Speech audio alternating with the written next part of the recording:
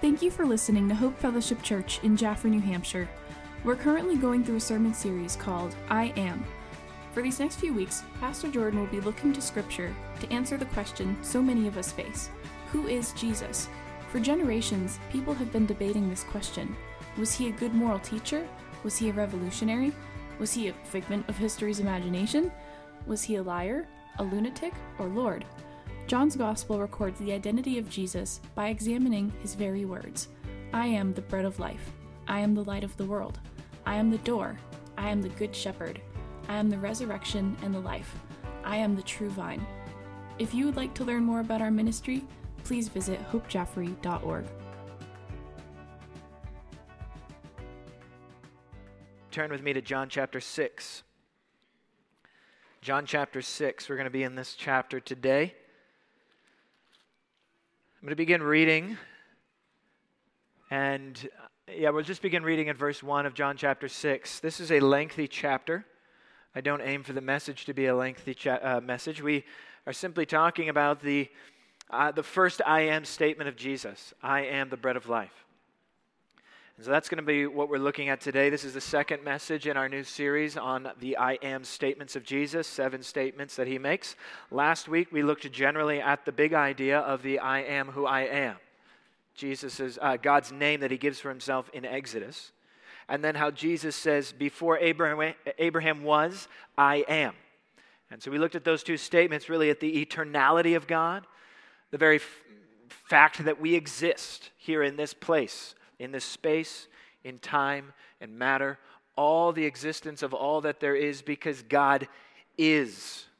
And that's what we talked about with God's name. I am who I am. It is the fact, the only thing that can possibly say that there is anything in this world is because God is. And that's how he communicates his eternal nature. And Jesus then likewise communicates that eternal nature as well, as he is the second person of the Godhead, the Trinity.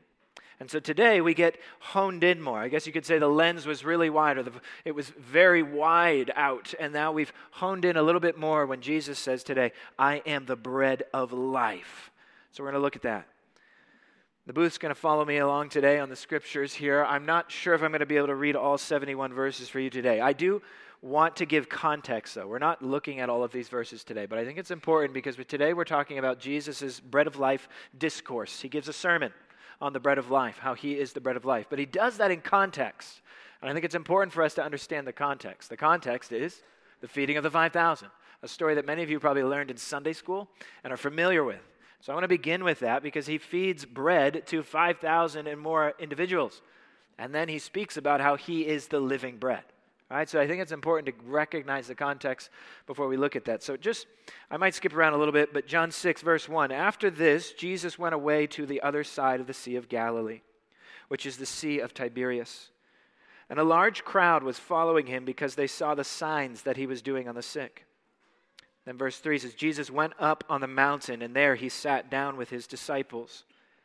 Now the Passover, the feast of the Jews, was at hand. Lifting up his eyes then and seeing a large crowd that was coming towards him, Jesus said to Philip, hey, where are we to buy bread so that these people may eat? And he said this to test him, for he himself knew that what he would do. Philip answered him, 200 denarii worth of bread? 200 years, all this money, even if you had all this money worth of bread, would not be enough for each of them to get a little. One of his disciples, Andrew, Simon Peter's brother, said to him, there is a boy here who has 5 barley loaves and 2 fish, but what are they for so many? Jesus said to him, have the people sit down. Now there was much grass in this place, so the men sat down, about 5,000 in number. That's just the men. Many would say it could be upwards of 10,000 or more people. So Jesus then took the loaves, and when he had given thanks, he distributed them to those who were seated. So also the fish, as much as they wanted. And when they had eaten their fill, he told his disciples, gather up the leftover fragments, that nothing may be lost. Gather up everything. Don't waste anything. So they gathered them up and filled 12 baskets with fragments from the 5 barley loaves left by those who had eaten. When the people saw the sign that he had done, they said, this indeed the prophet, they say. This indeed the prophet, not a prophet, but the prophet, who is come into the world. Perceiving then that they were about to come and take him by force to make him king, Jesus withdrew to the mountain by himself. He often did this throughout this time. He would withdraw into solitude and get alone. In verse 16, another extraordinary story you're familiar with. It says, when evening came, his disciples went down to the sea, got into a boat, started across the Sea of Capernaum. It was now dark, and Jesus had not yet come to them. The sea became rough, and because of a strong wind was blowing. And when they had rowed about 3 or 4 miles, they saw Jesus walking on the sea and coming near the boat. And they were frightened. And he said to them, "It is I, do not be afraid." And when they were glad to take him onto the boat, and immediately the boat was at land to which they were going. Jesus walks on water. And in the other accounts, it speaks of Peter getting out of the boat, these kinds of things. Verse 22, on the next day, the crowd that remained on the other side of the sea saw that there had only been one boat there, and that Jesus had not entered the boat with his disciples, but his disciples had gone away alone. So they're trying to put 2 and 2 together here. Verse 23, and when other boats from Tiberias came near to the place, they had eaten the bread after the Lord had given thanks. So when the crowd saw that Jesus was not there, nor his disciples, they themselves got into the boat and went to Capernaum. And here's this phrase, I love this, seeking Jesus. So in general, they are seeking Jesus. But why is it that they're seeking Jesus? He's about to point that out. Verse 25, and when they found him on the other side of the sea, they said to him, "Rabbi, when did you come here?" Jesus answered them, "Truly, truly, I say to you, you are seeking me." You get that? You are seeking me. Not because you saw signs, but because you ate your fill of the loaves. Meaning, because your bellies are full, right? Verse 27, do not work for the food that perishes or goes bad, but for the food that endures to eternal life, which is the Son of Man that will give you. For on him God the Father has set his seal. Then they said to him, "What must we do to be doing the works of God?" Jesus answered them, "This is the work of God, that you believe in him whom he has sent." So they said to him, "Then what sign do you do?" What other signs? Like, show us more stuff. Come on. "That we may see and believe you. What work do you perform?" Verse 31, "Our fathers ate the manna in the wilderness, as it is written. He gave them bread from heaven to eat." Jesus then said to them, "Truly, truly, I say to you, it is not Moses who gave you the bread from heaven, but my Father who gives you," now get this phrase, "the true bread from heaven." Verse 33, "For the bread of God is he who comes down from heaven and gives life to the world." They said to him, "Sir, give us this bread always." Then verse 35, the key verse in the whole passage. Verse 35, Jesus says to them, "I am the bread of life. Whoever comes to me shall not hunger, and whoever believes in me shall never thirst. But I said to you that you have seen me, and yet you do not believe. All that the Father gives me will come to me. Whoever comes to me I will never cast out. For I have come down from heaven, not to do my will, but the will of him who sent me. And this is the will of him who sent me, that I should lose nothing of all that he has given me, but raise it up on the last day. For this is the will of my Father, that everyone looks on the Son and believes in him should have eternal life. And I will raise him up on the last day." So the Jews, there was their response.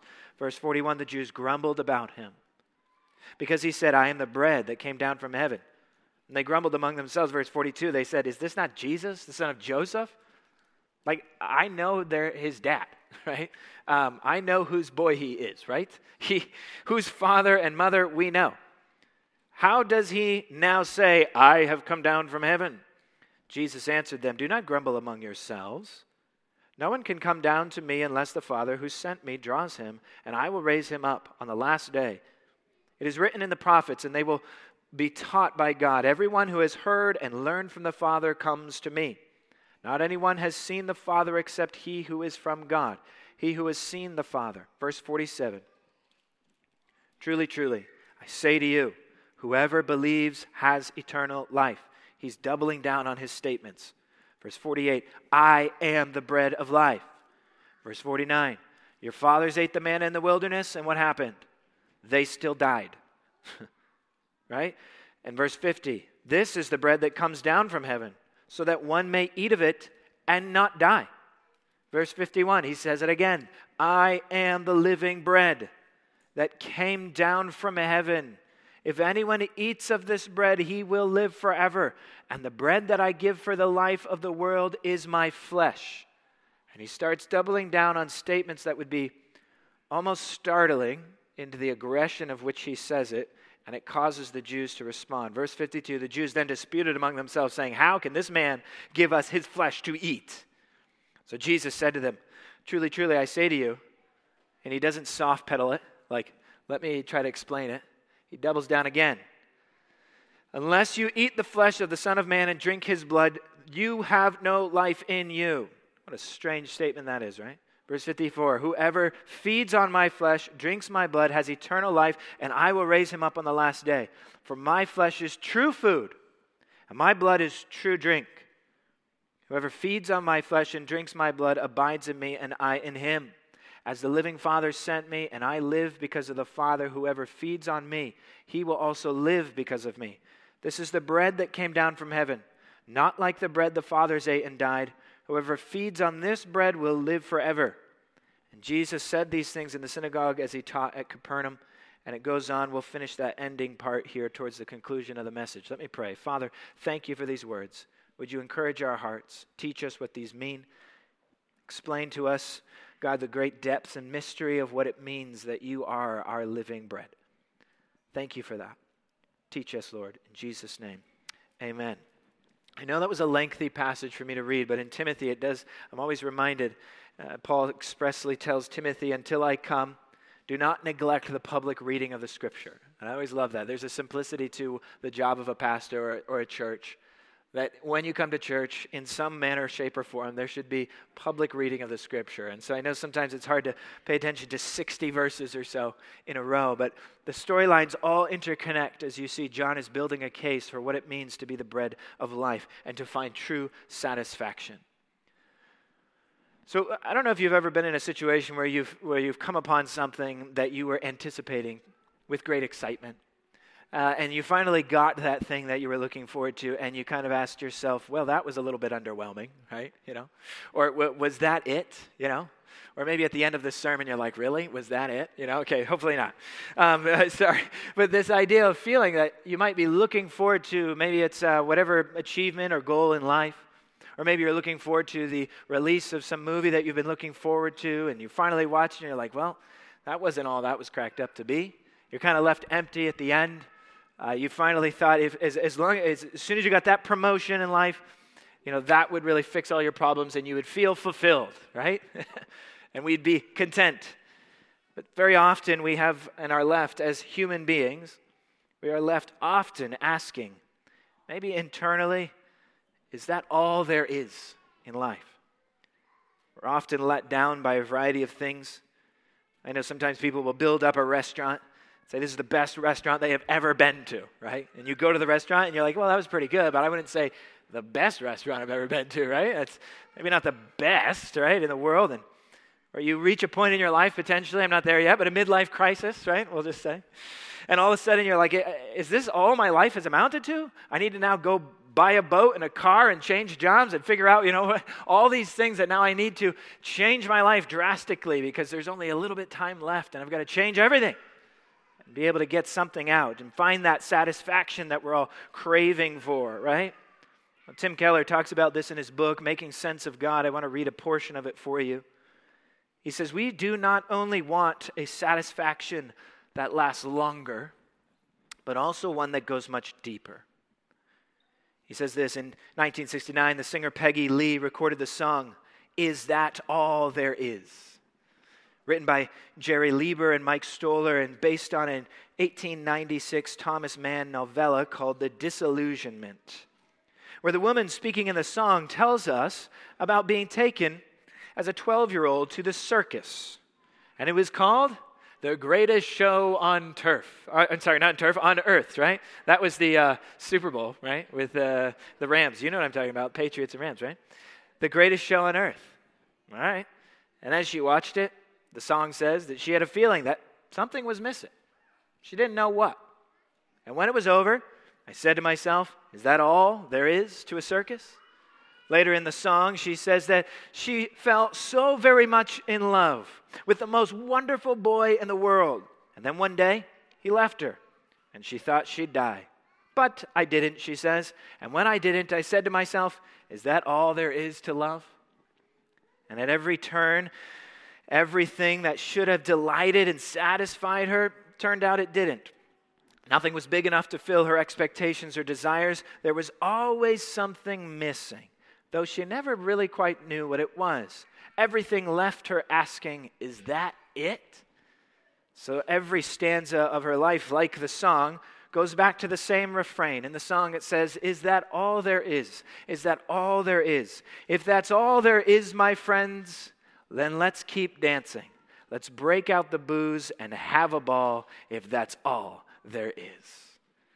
The lack of any deep and lasting satisfaction drives her to joyless partying as we gradually discover that everything we look forward to in life is really not all that fulfilling. We become less able to look forward to anything with a more numb, jaded, cynical, or even worse.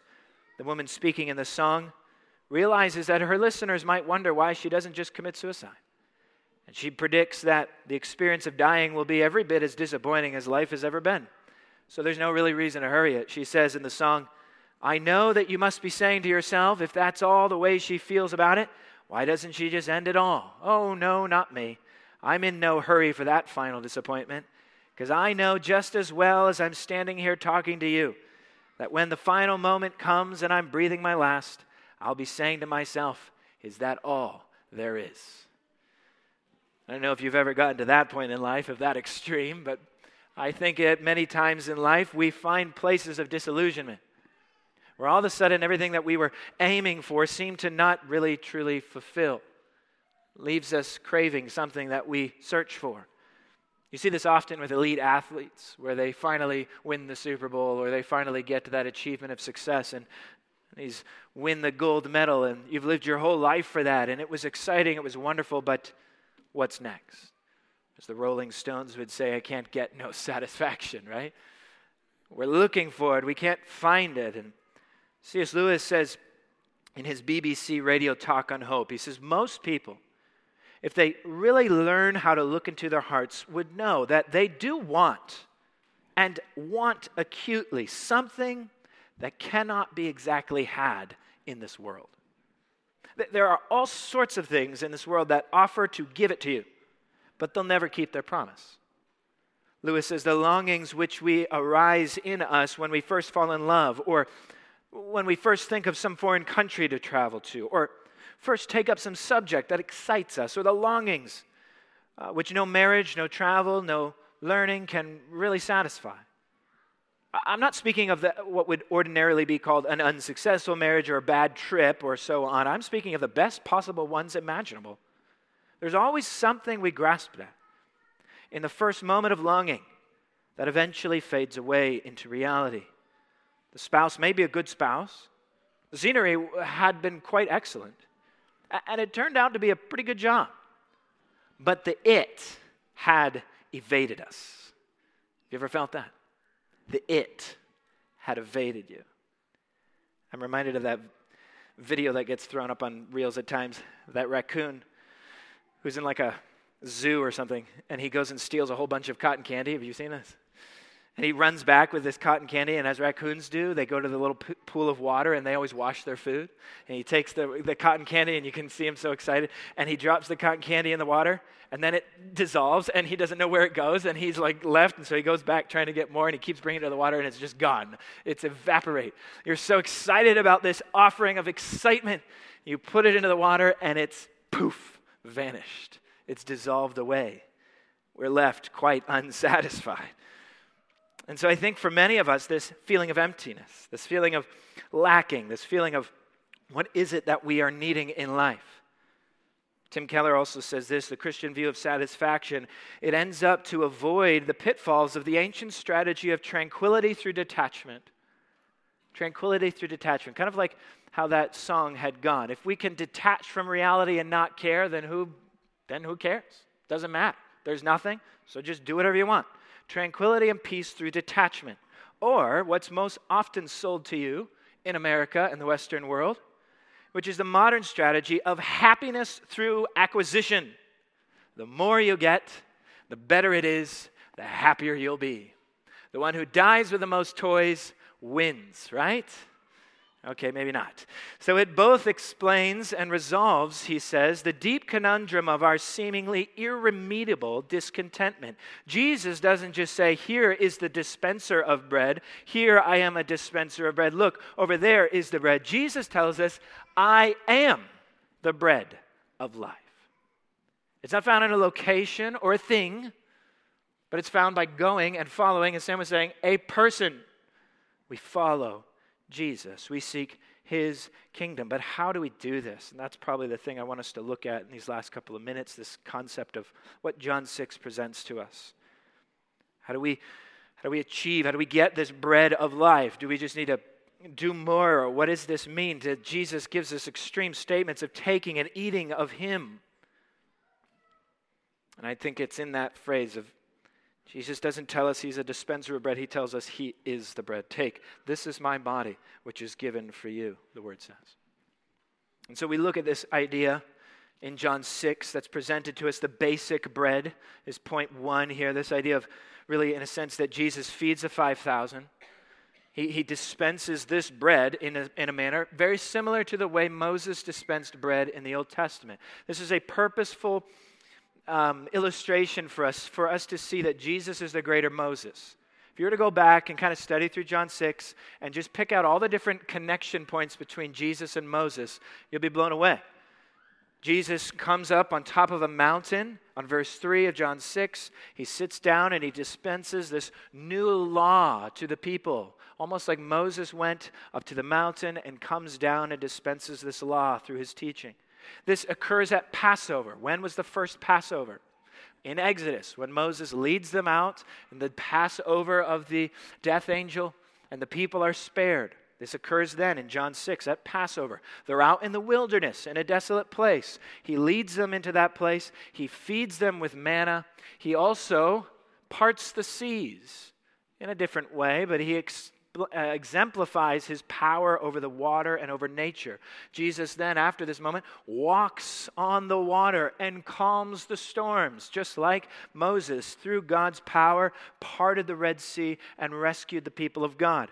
And then he gives manna, this manna that is provided for them, as they even talk about, and they make connections to the manna that was given in the wilderness for the people. Jesus says, I give you manna. But I'm not giving you temporary, partial manna that will kind of rot and eventually pass away and will leave you hungry and angry for the manna in the next day, right? I give you eternal manna because I am the manna. I am the bread. And this is what he says, that this manna, this bread that I give, is like the manna in the Old Testament. It's given in abundance. If you see in John 6, verse 12, it speaks about how they had so much left over. They had so much left over. There's all this food left over. What do we do with it? We'll just throw it aside? No, in this abundance, we take care of it. There's nothing wasted. Of how my friend Pastor Ben Emberley spoke here a few weeks ago, and he spoke about the God of abundance. Do you remember that? Who dispenses really and gives out abundant joy. And I loved that word. It stuck with me, this idea of abundance. John 10:10, I came that they may have life, and that they may have it abundantly. Here, in John 6, Jesus is giving out abundant amounts of food to the point where the passage says, everyone had their fill. You ever been to a meal? Maybe there wasn't enough food to go around, and you were left unsatisfied, right? Your stomach was still hungry. Maybe right now you're thinking about the lunch you're about to have, right, in a few moments. That feeling of being hungry, you're desiring to be satisfied. That same feeling, we find it fulfilled in Jesus. We find it fulfilled in the bread that he supplies. Psalm 23, the Lord is my shepherd. I shall not want. I shall have no lack. Consider that. The fact that when we follow Jesus, we shall have no wants unsatisfied. Nothing truly good, when we partake of the true food and the true bread, will we be left feeling, oh man, that wasn't That really wasn't what I was expecting. Man, I wish it was so much more. It's when we truly come to Jesus that we will be filled.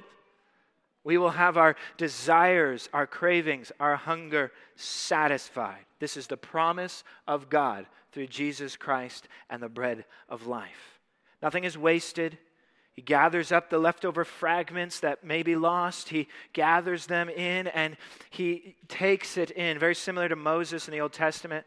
They weren't to gather more of the manna than they needed. They were to gather what they needed for that day. And the leftover, they were not to gather in abundance, for that leftover would actually mold and have worms growing in it, as it says in Exodus. I think it's Exodus 16 that speaks about that. So they were to take in this principle of the God of abundance. He will give you all that you need, but not more than you need in some ways, where he keeps you trusting in him.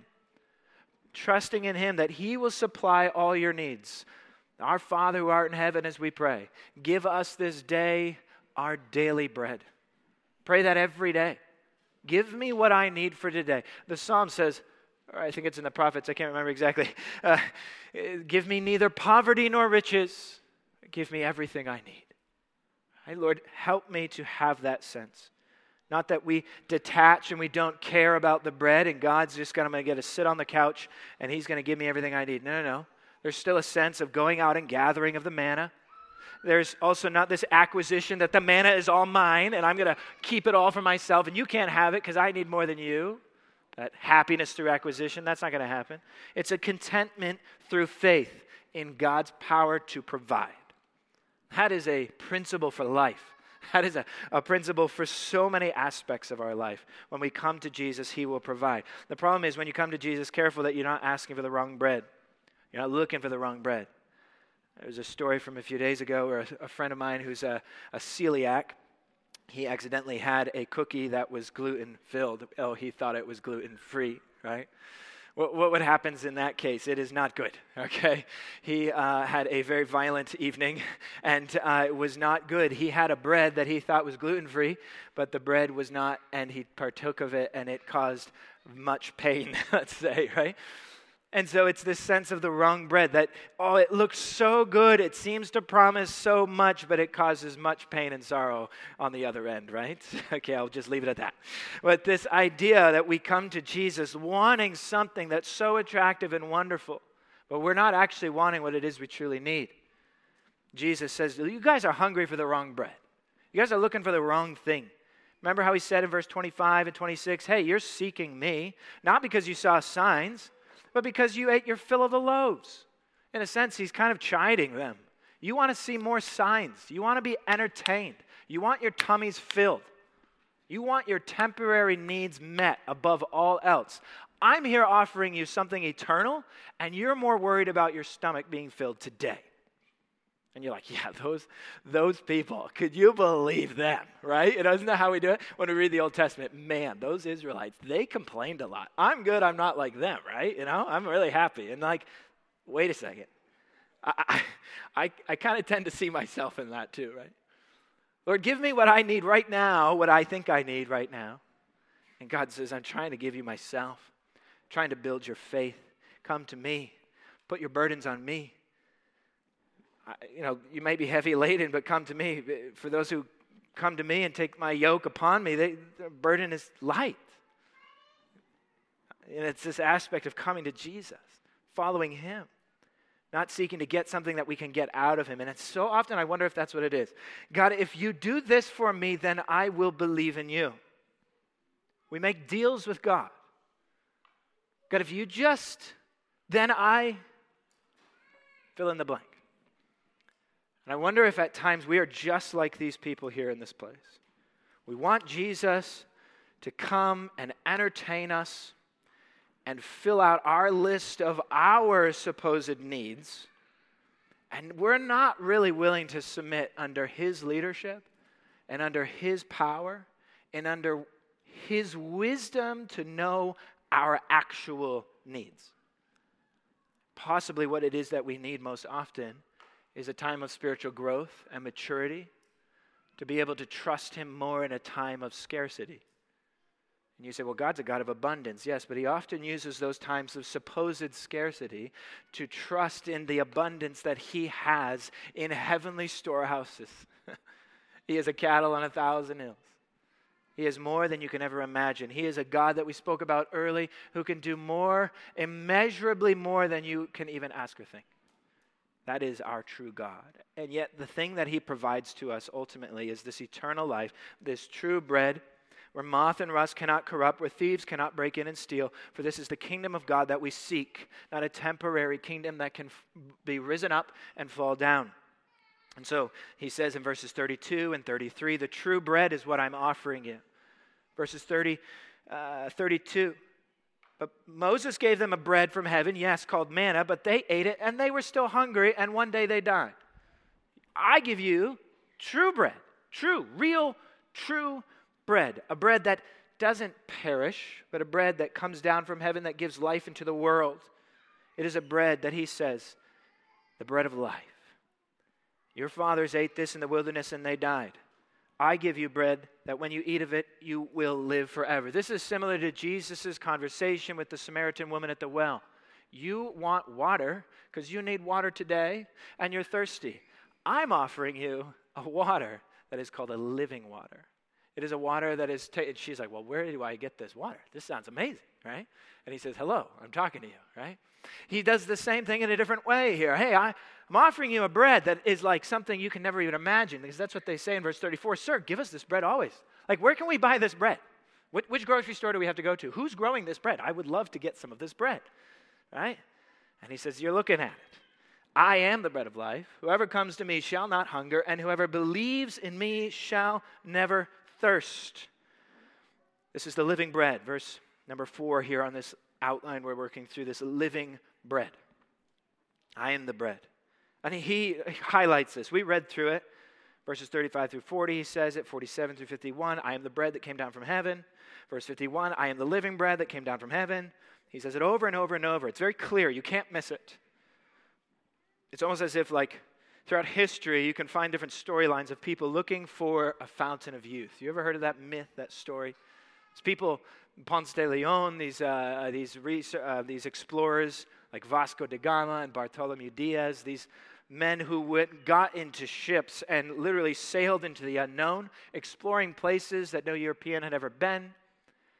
An extraordinary courage that took these explorers in these places. And many of them were fueled by storylines of a character, maybe you've heard of him, called Prester John. If you have a world history class, sometimes they'll talk about. It was this mythical character in European folklore. This person called Prester John, that in his great kingdom in the Orient or in his great kingdom in the far beyond, you'll meet Prester John. And Prester John has the keys to eternal life. And it's in Prester John kingdom that there's a fountain that springs forth with living water, that when you take of that fountain, you will never grow old. It's a fountain of youth. And legend goes that some of the ones who landed in America went hunting around in Florida, supposedly, for this fountain of youth. And that's why everybody retreats down to Florida when they're getting... Okay, sorry. That was a joke just made up on the spot. Did not have that written in my notes. I think those are better. I'll take note of that later on. Not to plan jokes ahead of time, just let it go. But no, seriously, this Prester John, this fountain of youth, we're always, and out through the centuries that people have been talking about different things. Indiana Jones movie or whatever it might be, whatever movie today, you might find a way to find this eternal, everlasting youth. And Jesus is like, look, I've been telling you about it for centuries and millennia. I am the bread of life. Jesus offers something very different because he doesn't offer you something, he offers you someone. And that's what always stands in separation from every other religion on the face of the planet. It's not, hey, go do this, but hey, believe in him.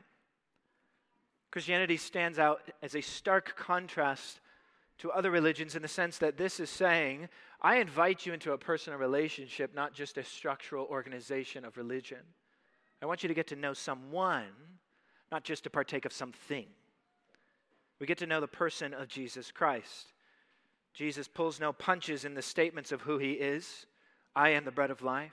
You literally take of my body and my blood, and that's where the literally becomes very challenging. What does that mean? The Jews are are blown away to this point where they begin grumbling about this. This is a hard saying, they says. I'm not sure if I can believe this. And so in a sense, he's pushing them to the point of faith. Are you really believing this to the point where you're getting over this offensive nature and you're saying, yep, I believe and I'm going to follow you no matter what? Because you would think Jesus is actually about to operate in one of the worst church growth strategies known to mankind, okay? We're about to read about it in a moment here. If you turn with me in verse 60, if Jesus was trying to grow a megachurch, he's not really doing a great job. You're going to see what I mean here. In verse 60, when many of his disciples heard it, this is verse 60 of John 6. This is a hard saying. Who can listen to it? But Jesus, knowing in himself that his disciples were grumbling about this, said to them, do you take offense at this? Then what if you were to see the Son of Man ascending to where he was before? It is the Spirit who gives life. The flesh is no help at all. The words that I have spoken to you are spirit and life. But there are some of you who do not believe. Jesus knew from the beginning who was there and who did not believe, and who it would be that would betray him. Verse 65, and he said, this is why I told you that no one can come to me unless it is granted to him by the Father. Verse 66, and this is it. After this, many of the disciples turned back and no longer walked with him. So they had a big crowd. You could say about a crowd like this. And some of you just get up and leave. You can't handle this, right, is what he's saying. They no longer walked with him. They said, I can't take this. This is not what I signed up for. If this is it, man, I don't think I'm in on this, right? And so they no longer walked with him. And then who's left? After the dust settles and the crowd leaves, verse 67, so Jesus said to the 12. There's the 12 disciples still there. The ragtag group that he's been working with so far. And he says a question to them. Do you, this is what Sam read earlier, do you want to go away as well? Simon Peter answered him, Lord, to whom shall we go? You have the words of eternal life. And that's usually where I end. But I love what he says in verse 69 that kind of hit me at this time when I was studying it this week. Because that's where I usually end with this. Well, where else would we go? You have the words of eternal life. Then he says this. And we have believed. And we have come to know that you are the Holy One of God. I love that statement of faith that I pray you can say as well. If I were to ask, do you want to go his way as well? Do you want to leave as well? Do you hear the words of what Jesus says? I am the only way of salvation. I am the bread of life. I am the good shepherd. I am the gate. I am the door and the resurrection and the life. I am the true vine. I am who I am. Before Abraham was, I am. Jesus says this to you today. And we're left within our heart to answer those words of Peter, to say within us, do we believe this? Do you say, where else would we turn? Lord, you have the words of eternal life. And yes, we have believed. And yes, we have come to know. And yes, I believe that you are the Holy One, the I am, the Lord of God. You are God. For the crux of the matter comes down to the fact that Jesus says, I am the bread of life. Whoever comes to me will never have to hunger. His eternal longings for eternalness, this salvation that we all long for, will be satisfied in him. Whoever believes in me shall never thirst. That thirst that we have for something more beyond the doldrums of life. Something more. What is that it that we're missing? That is what we're looking for, that satisfaction, that contentment. Jesus says, whoever believes in me shall never thirst.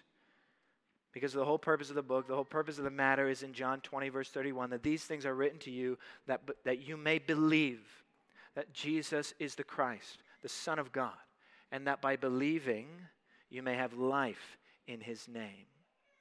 So that you can come to anything that you face in life and you say, is that all there is? And in your heart, you can say, no, it's not all there is. There's far much more. And we're just waiting for the day of his return when he answers all of those questions and longings and aspects of disillusionment And he answers that call with himself, because the Bible says that one day we will live in a place where heaven and earth will converge. A new heaven and a new earth.